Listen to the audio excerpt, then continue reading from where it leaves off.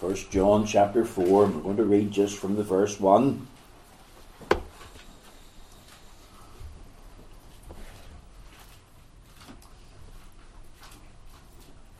First John chapter 4, verse 1. Beloved. It's not a lovely title.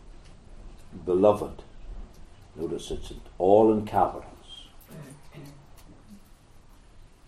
Beloved, believe not every spirit, but try the spirits whether they are of God.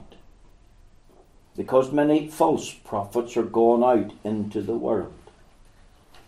Hereby know ye the Spirit of God.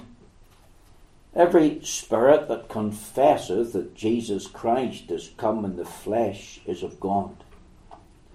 And every spirit that confesseth not that Jesus Christ is come in the flesh is not of God. And this is that spirit of Antichrist, whereof ye have heard, that it should come. And even now already is it in the world. Ye are of God, little children, and have overcome them, because greater is he that is in you than he that is in the world. They are of the world. Therefore speak they of the world, and the world heareth them. We are of God. He that knoweth God heareth us. He that is not of God heareth not us. Hereby know we the spirit of truth and the spirit of error. Beloved, let us love one another, for love is of God. And every one that loveth is born of God, and knoweth God. He that loveth not knoweth not God, for God is love.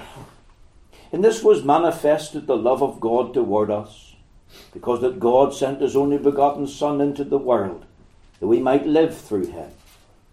Herein is love, not that we love God, but that he loved us, and sent his Son to be the propitiation for our sins. Beloved, if God so loved us, we ought also to love one another. Amen. We know God will start with his own approval and blessing this reading of the Holy Scripture. Now, with our Bibles open at 1 John chapter 4, let's just unite again in prayer. Lord, we want to thank thee tonight for the Word of God. We bless thee for our English translation of the Holy Scriptures. We believe, Lord, that this authorized version is a most faithful and reliable translation from the original tongue of Hebrew and Greek. And Lord, there's none of us here, Hebrew or Greek scholars, and we're conscious that if it was the case where we're trying to read a Hebrew Bible or a Greek Bible, we would have most difficulty understanding the text. And we thank you for men that willingly gave up their life even unto death, that we might have a copy of the Bible in our English tongue. And we just thank you, Lord, for the liberty and freedom we enjoy to publicly read the Bible anywhere we choose. We thank thee, O God, for the right to carry it in the street. We bless thee, O God, for the public reading of thy word week in and week out in this church and in every other church throughout the province. And we just pray, Lord, that thou will bless the reading of the Scriptures. Lord, we pray now for the help of the Holy Spirit as we turn our attention to thy word. We pray that thou will help us to have that spirit of discernment, where we will discern the spirits. And, O God, we'll know the spirit of truth, and we'll rejoice. And, O God, we'll know the spirit of error, and we'll refrain from that error. We'll run from it. For thou hast said, to the law and to the testimony, if they speak not according to this word, it is because there's no light in them. We do pray tonight for those that are in error, and we ask thee to have mercy upon them. We pray, Lord, you'll show them the things that are wrong, that they sincerely hold by way of a fundamental belief. And, O God, that they'll examine what they believe in light of the Scriptures. And, O God, learn to repudiate that error and receive with meekness the truth. Lord, we just pray that you'll remember those in the Muslim world and those that are Hindu and even those that are Jewish. And, oh God, those of other creeds and faiths. We pray that they'll come to understand the great truth that is in Jesus Christ. And, oh God, that they will learn to not only come to know him, but, oh God, that they'll seek to stand for him and speak up for him for your honour and glory. Just shut us in with thyself now. Plead the cleansing, covering power of the blood and the help of thy Holy Spirit. You know the subject in my mind. You know the things that are in my heart. And I pray for grace and wisdom. Oh God, shut us in now with thee. Bless us and do us good. For Jesus' sake. Amen. Now my text tonight is really taken from 1 John chapter 4 and verse 1. Beloved, believe not every spirit, but try the spirits whether they are of God, because many false prophets are gone out into the world.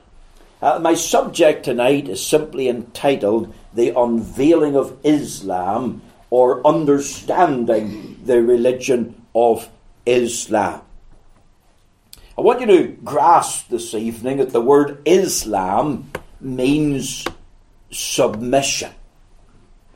So whenever you hear in the news or you're communicating with someone else and the word Islam is mentioned, understand that that word means submission.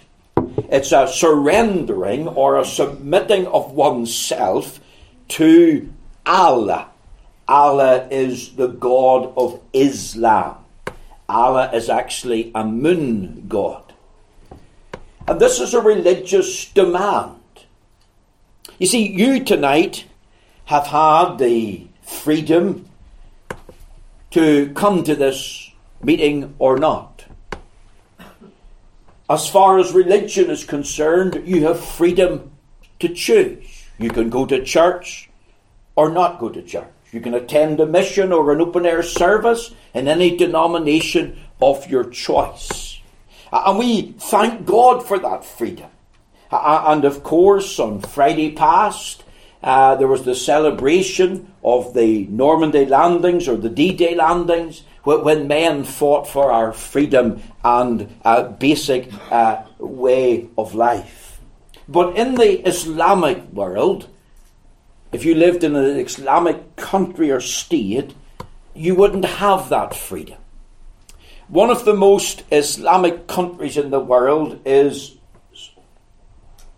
the land of Arabia, Saudi Arabia. And there's no churches allowed in Saudi Arabia. There's no Bibles. You couldn't carry one in the street. You couldn't sit in a park and read it, or a library. You couldn't name the name of Christ. You couldn't say anything offensive about Islam or Muhammad or the Quran. There's really no freedom to be a Christian openly in Saudi Arabia. And it's very simple tonight to be a follower of the religion of Islam. All you have to say and believe in your heart and mean it, there is no God but Allah, and Muhammad is the prophet of Allah. Do you know tonight there are about 1.3 billion Muslims in the world? That's out of the 6.7, 6.8, 9 billion people in the world. 85% of Muslims live in 32 countries in the world. To think about countries like Saudi Arabia that I've mentioned, Iran, Iraq, Pakistan, Lebanon, Sudan. You know tonight there's 11 million Muslims in France. There's 6 million in the United States of America. Many Muslims look upon America as the great Satan. There's also 3 million in the United Kingdom. In 1974, in France, there was 1 mosque. By 1988, 14 years later, there was 1,500 mosques. Do you know tonight that there's more mosques in the city of London than evangelical churches? Islam, from its inception to now, has been a religion that has been spread by conquest. Now, in this past 14, 15 years, we have seen on our television screens, for example, the Twin Towers disaster in 9/11 in 2001. Horrendous slaughter of over 5,000 individuals. In 2005, you had the London bombings. It was the 7th of July, 56 people were killed, 700 were injured. England's worst terrorist attack. A very savage suicide attack, attempt on trains and buses. And we've got to ask the question, when you think of these attacks and many others that could be cited, what is it that breeds such hatred and drives men to commit such acts of barbarity in the name of religion? At 2005, Dr. Ian Brown, who's now the minister in the Martyrs Memorial, preached a sermon entitled Monsters in the Midst. He talked about the sleeper cells that were throughout the United Kingdom. And he gave 4 reasons for such barbarity and such hatred that drove men to commit such terrible acts in the name of religion. He talked about the perverseness of human nature. And if you think of the intense hatred of a Western lifestyle throughout the Islamic world. He talked about the performance of Islam in history. And it can be proven that Islam as a religion has been spread by conquest. Even though they claim to be a religion of peace, it's actually a religion of war.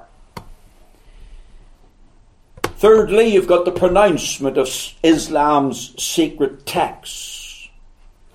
The Quran has no difficulty in deriding a license for this barbaric act, different from the Christian church and the teaching of the Bible. And the 4th reason was the provision of a safe haven. British law, British lifestyle, safeguarded freedom of religion, and people could come and set up their own religion, and they could propagate that religion without fear or let or hindrance. And if anybody criticises them, of course, then they can complain to the authorities of hate crimes, so on and so forth. And let's remember, we enjoy these freedoms because of the sacrifice of our brave armed forces 70 years ago in the D-Day landings, when we were delivered from Nazi Germany and its tyranny. Now let me just say 3 things tonight, and I'm rolling 3 sermons into one. I want us to think of the commencement of Islam. The founder of Islam was a man called Muhammad. He was born into a pagan tribe in the Middle East. He was born at a time when the church had lost its power, it lost its message, lost its zeal for the spread of the gospel. See, after the 1st century, and during that period, even AD 90, there was the corruption of the pure gospel. And around the 6th century, the gospel was hardly recognised in the Middle East, at least in certain places. Muhammad was born around 570 AD in the city of Mecca. It was an Arabic stronghold. His father was called Abdullah. His mother was Amina. He was orphaned, sadly, at the age of 6 or 7. He was reportedly to be a deeply troubled child, troubled by wandering thoughts, often hung about by himself. He was brought up by his grandfather, who was the chief of Mecca at that time. He was in charge of a building called the Kaaba, and later on, after the death of his grandfather, his uncle looked after. In his early teens, he was taken on trade journeys. His uncle was a merchant, and he visited such places as Syria and Israel and came into contact with Christians and Jews. And he learnt from them certain Bible stories, certain truths about Christ, certain truths about fasting, certain truths about prayer, certain truths about the sacred text. At the age of 25, he married a wealthy 40-year-old. He had worked for this wealthy woman for a number of years, and then he married her. He had 2 sons to her. For 15 years, little is heard of Muhammad. But during this time, it's reported that he had a hatred of the paganism of his tribe. His tribe was polytheistic, that is, they worshipped many gods, and they were guilty of idolatry. At this time, Muhammad was puzzled by Christian teaching. Say, for example, the doctrine of the Trinity. It confused him. God the Father, God the Son, and God the Holy Spirit. At the age of 40, he was alone in a cave outside Mecca. And it's there in that cave that he supposedly received his first revelation from God. It's reported that the angel Gabriel came directly from God and communicated certain truths to him that he was to write down, certain truths that were correcting the errors that were supposedly abounding in Arabia and throughout the known world at that time. And what was reportedly revealed to him from this angel that we'll call, in their terminology, Gabriel, was recorded in the Quran. And this was, in the Muslim mind, a night of power and excellence for the Muslim world. In 622 AD, Muhammad, because of trouble in Mecca, fled to Medina and took a number of followers with him, his wife and children. This is an important flight in the Muslim mindset and religion. All their dates date from this period. This year 622 is the first year in the Islamic calendar, and it's called the flight is called the Hijra.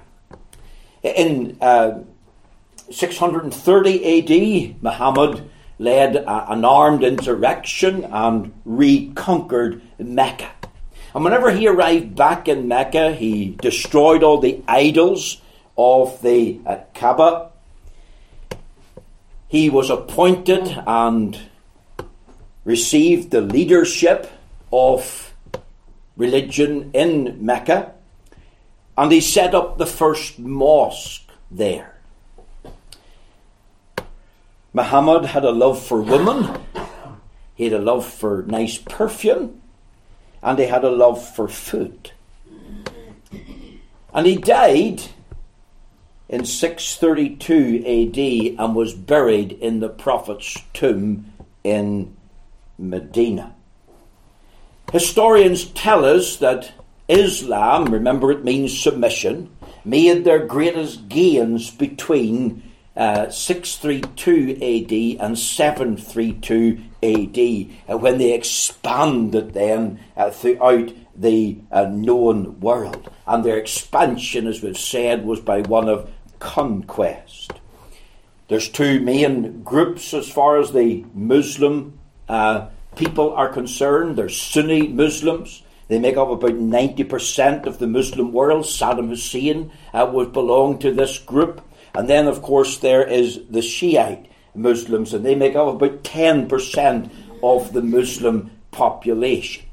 And between the Sunni and the Shiites, there is 2 other categories. We'll call them militant and the moderate Muslims. Remember, there's 1.3 billion. And it's reported that at least 3%, possibly higher, are actually militant Muslims who literally follow and defend the teaching of the Quran. They believe that they have a duty and a right to conquer Christian lands well beyond Mecca. And there is a program, a mindset called the Islamization of the world. And the Muslim Brotherhood is heavily involved in that. So that is roughly the commencement of Islam. I want you to think secondly of the creed of Islam. Now, what does a Muslim man or a Muslim woman believe? The Muslim religion has got 5 pillars. And if you think of your hand, your thumb and your 4 fingers, your children will be able to remember 5 things. This is what a Muslim man believes. He first of all believes in reciting a testimony. 8 words or 9 words in that testimony. There is no God but Allah, and Muhammad is his prophet, or Muhammad is the prophet of Allah. So there's the testimony. There is no God but Allah, and Muhammad is his prophet. And if you swear that under oath, if you believe that, if you recite that, then that's one of the 5 pillars of being a good Muslim.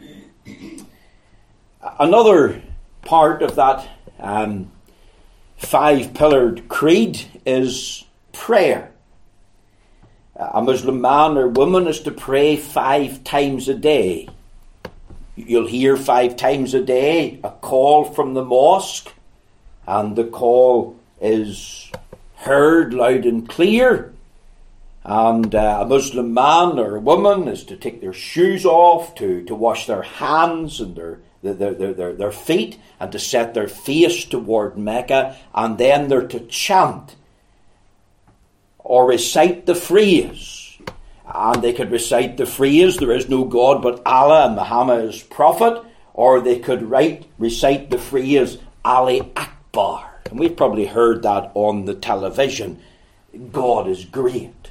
And those that flew the planes into the Twin Towers in 9/11 disaster, they were supposedly shouting, Ali Akbar, God is great. And in the mosque, if there is no room for men to pray, they'll spill out onto the street. And you'll see that in Birmingham, you'll see it in London, you'll see it in Bradford. They're not embarrassed to kneel down bare feet.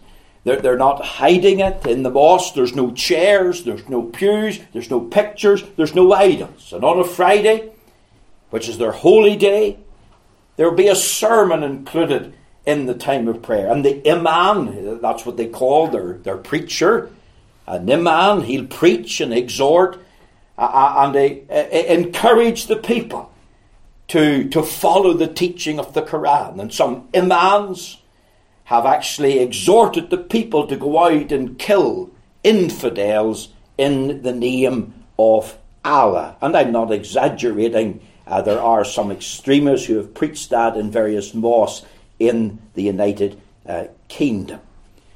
So that's the second pillar. The third pillar is fasting, especially during the month of Ramadan, which is the 9th month of the Islamic year.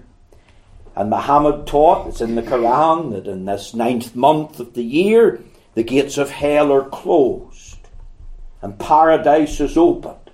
And for everyone that keeps the fast, all their sins are pardoned. The only ones that are excused are those that are genuinely sick. There's no bluffing, you have to get a certificate. If you're a Muslim, the infirm and the insane are excused. Of course, the near dying are excused as well. And you fast every day from dawn to dusk. You're not even allowed to drink water. Now you imagine maybe what it's like in the UK with plenty of rain, but you think of being in a country that's very hot, temperatures that are 40 degrees plus, and if you're a Muslim, you're not allowed a drop of water during the month of Ramadan from dawn to dusk. Of course, you can eat all night, and many do. But many who are devout refuse to break the fast. And then also, fourthly, there's almsgiving. Muslims are encouraged to remember the poor, to help the orphans and the widows. Muslims are encouraged, according to the Sharia law, to give 2.5% of their income to help to spread the cause of Islam. And you think of France, 1974, one loss, 14 years later, 1,500. Where did all the money come from? Well, it's come from individual devotees of the Islamic religion. It's also come from places like Saudi Arabia, Iran, and countries like that who have given thousands, millions, could even run into billions to spread and advance the cause of Islam. Some Muslims are reported, like the Christian church, to give 10% of their income. So almsgiving is a very important pillar. Another important pillar is the pilgrimage to Mecca. Every Muslim is encouraged to go once in their lifetime to Mecca. And if you go to Mecca, Saudi Arabia, then you'll be pure from sin for all time. And you'll be guaranteed a place in heaven. Another aspect to the belief of the Muslim is what we call jihad, or holy war. Now, there's different aspects to jihad. You could have a holy war with yourself to combat certain sins and evils. But most of us in the Western world understand jihad to mean being the imposition and the duty of every Muslim to involve in holy war until the whole of the Western world is under the control and domain of Islam. Now Islam really, I believe, is a religion of works. You see, all false religion in the world can be traced back to Cain. Remember Cain? He presented the works of his hands to God, and God refused to accept his sacrifice. And you see, Islam is what you can do to merit the favour of God. If you fast in the month of Ramadan, your sins will be pardoned. If you go to Mecca, your sins will be pardoned. If you involve in almsgiving and do good deeds, God is well pleased. God will favour you. Now we're told in the Bible, in Acts 4 verse 12, neither is there salvation in any other, for there's no other name under heaven given among men whereby we must be saved. And what we have found out, that while Islam purports and presents itself to be a religion of peace, and claims that in Islamic State countries there's the protection of Jews and Christians, I want to make it clear that there's a certain amount of intolerance of the Jews and the Christians. Because the Jews and Christians, even in Islamic states, don't have real freedom to practice their religion. For example, they're not allowed to build a new church. They're not allowed to propagate their religion. They're not allowed to repair their church without permission. They're not allowed to refuse not to pay their tax to the Islamic State to advance the cause of Islam. Did you know that in the 14th to the 17th century, in Islamic State countries, they used to seize and enslave 20% of Christian children from various parts of the Islamic Empire? And the children were told, choose Islam or face death. And they enrolled many of these children as elite fighters in the cause of jihad. So much for tolerance. And we can bring it right home. Think of what happened in Sudan with the young woman who married a non-Muslim man. And the death sentence that's been imposed upon her. Think about these children, these girls that were stolen away from their school and forced to be held captive by their captors. You see, there is real persecution of Christians today. There is the use of jihad in order to advance and protect Islam. And again, those who are told from the Quran, if you engage in jihad, you're assured of a reward. You've got a home in heaven. You're promised paradise. And it all appeals to one's sensual nature. Let me just say something about the doctrine of creation. As far as Islam is concerned, it teaches that every human being is really a Muslim. They believe that Allah, the moon god, is the only giver and sustainer of life, and that every soul is in subjection to him. As far as the doctrine of sin is concerned, the Islamic religion teaches that man is born in a pure state. Man is born good. He is not born sinful. As far as the doctrine of the Trinity is concerned, they deny the one God who subsists in three persons, Father, Son, and Holy Spirit.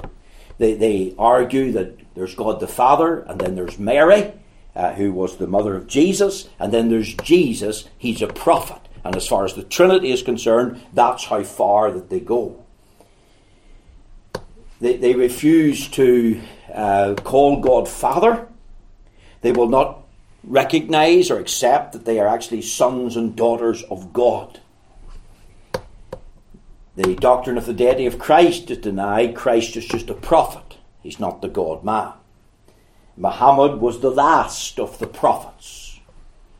And he was raised up by God to set the record straight because the message that Jesus had brought had been corrupted. They also teach, by the way, that Jesus was born under a palm tree. The doctrine of atonement is denied. They say that it wasn't Christ that actually was crucified in the cross. It was just a lookalike of Christ. But Christ was most certainly not God in the flesh. The doctrine of the Holy Spirit is foreign and alien to them. The doctrine of the Bible, Muhammad taught originally that the Old and New Testaments were in equal par with his new book called the Quran. And then that was abolished earlier on in the setting up of his religion in Mecca. And by the way, they reverence the Quran. If you were witnessing to a Muslim, maybe you're meeting him in some cafe or something, and we have a terrible habit of setting our Bible maybe down at our feet. If you did that in the presence of a Muslim, you would have lost the conversation straight away. They put their Bible or their Quran on a very high shelf high up because they honour this book. They believe this book. They revere this book. They fear the book. And as far as their doctrine of salvation is concerned, this is what they teach, that Allah judges according to faithfulness to Islam. And that's the basis upon which people are saved and brought into heaven. And of course it contradicts what the Bible teaches. Jesus said, I'm the way, the truth, the life. No man comes unto the Father but by me. So that's basically the creed of Islam. That's what a Muslim believes. The 5 pillars, his testimony, prayer, fasting, almsgiving, pilgrimage to Mecca, and of course added into that is this thrust about having involvement in jihad. Now I want us to think as we close the controversy with Islam. We have to think of the persecution of Christians. We have to think of acts of violence perpetrated in the name of Islam against the Western world. We've got to think of the activity of murder and even the use of lies. And ask yourself, how could a religious man be involved in violence, be involved in murder, be involved in lies? I want to tell you tonight, and I want you to listen carefully, as far as the religion of Islam is concerned, violence, murder and lies is sanctioned by the holy text of Islam, by the Quran itself. Chapter and verse can be quoted. You see, if a Christian resorts to violence, if he's guilty of murder, if he's guilty of theft, if he's guilty of adultery, if he's guilty of any act of intimidation, then we in the Christian church can say, well, that's against the Bible. The Bible hasn't told him to do it. His own lust has told him to do it. His own sinful nature has told him to do it, but not the Scriptures. But the Muslim man, he acts in accord with the teaching of the Quran. Even though the Muslim commentator and defender will argue that there should be no compulsion in religion, and there is a text in the Quran that says there's no compulsion in religion, it is true that the Quran also teaches that all who oppose and resist Islam ought to be put to death. Let me just read some things from Sharia law. Sharia law is the law of Islam. It's drawn from the Quran and also from the actions and words of Muhammad and the collection and reasonings of certain prominent imams. It's a legal system. It covers a wide range of subjects. Its stipulations are unlike any other legal systems in the world. Let me just read the list, if you can bear with me. Theft is punishable by the cutting off of the right hand. Criticise, deny any part of the Quran, punishable by death. Criticise or deny that Muhammad is a prophet, say he's a false prophet, punishable by death. Criticise and deny that Allah, punishable by death. A Muslim who becomes a non-Muslim, punishable by death. So if you're brought up a Muslim and then convert to becoming a Christian, then someone has the right, according to the teaching of the Quran, to come and put you to death. A non-Muslim who leads a Muslim away from Islam, that's punishable by death. A non-Muslim who marries a Muslim, or vice versa, a Muslim who marries a non-Muslim, punishable by death. Did you know that the Quran teaches that a man can marry an infant girl at age 6 and consummate the marriage at age 9? That was on Sky TV just a few days ago. In Sudan. I can give you book, chapter and verse for that. Do you know that a woman in the Islamic world can have only one husband, but the husband can have 4 wives? A man can unilaterally divorce his wife, but the woman needs her husband's consent. A man can beat his wife for insubordination.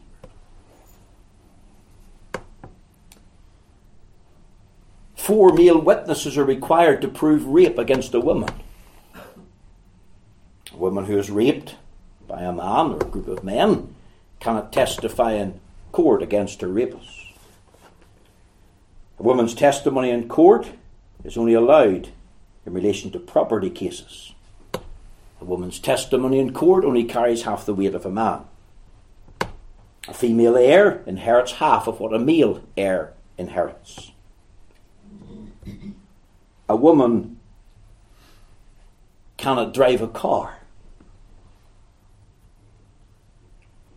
A woman can't be educated. A woman can't speak alone to a man who's not her husband or a relative.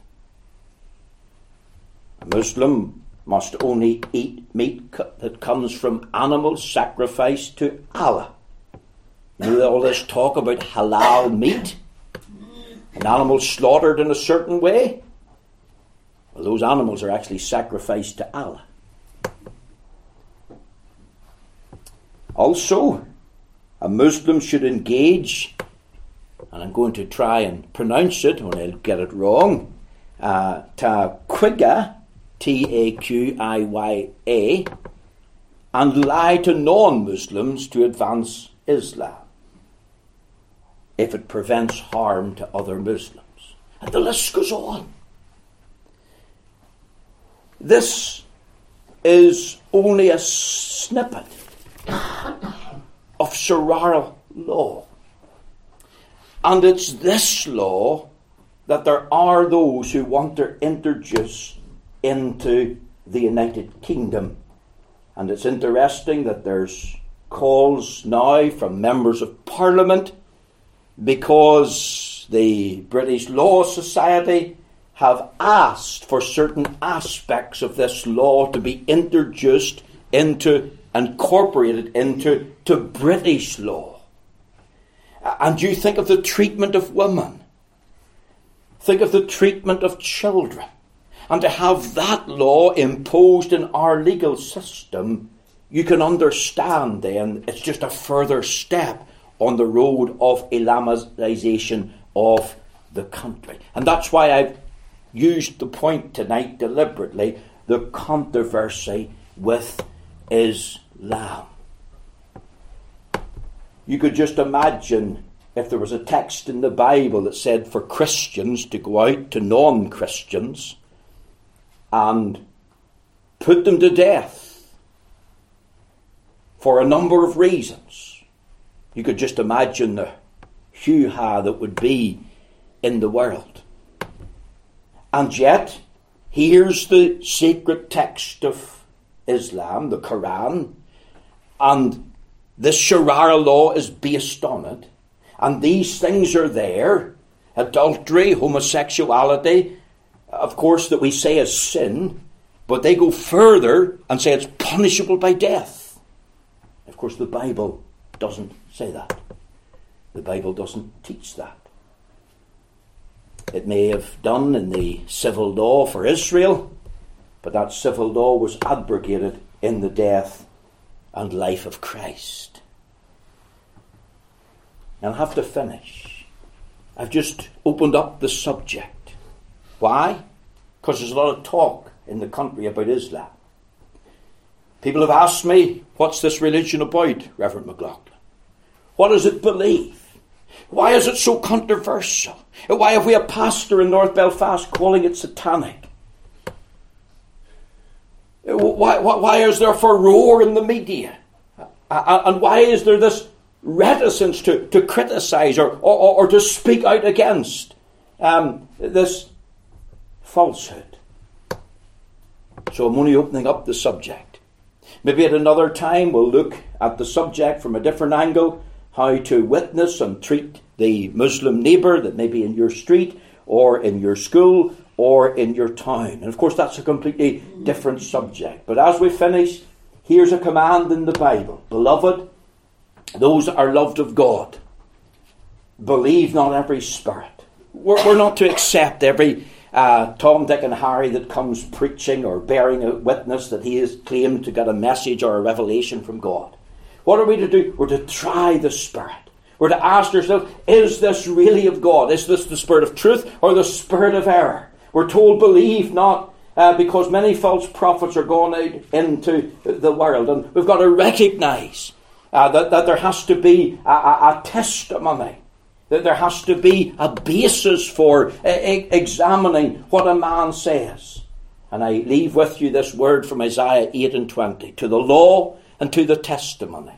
If they speak not according to this word, it is because there is no light in them.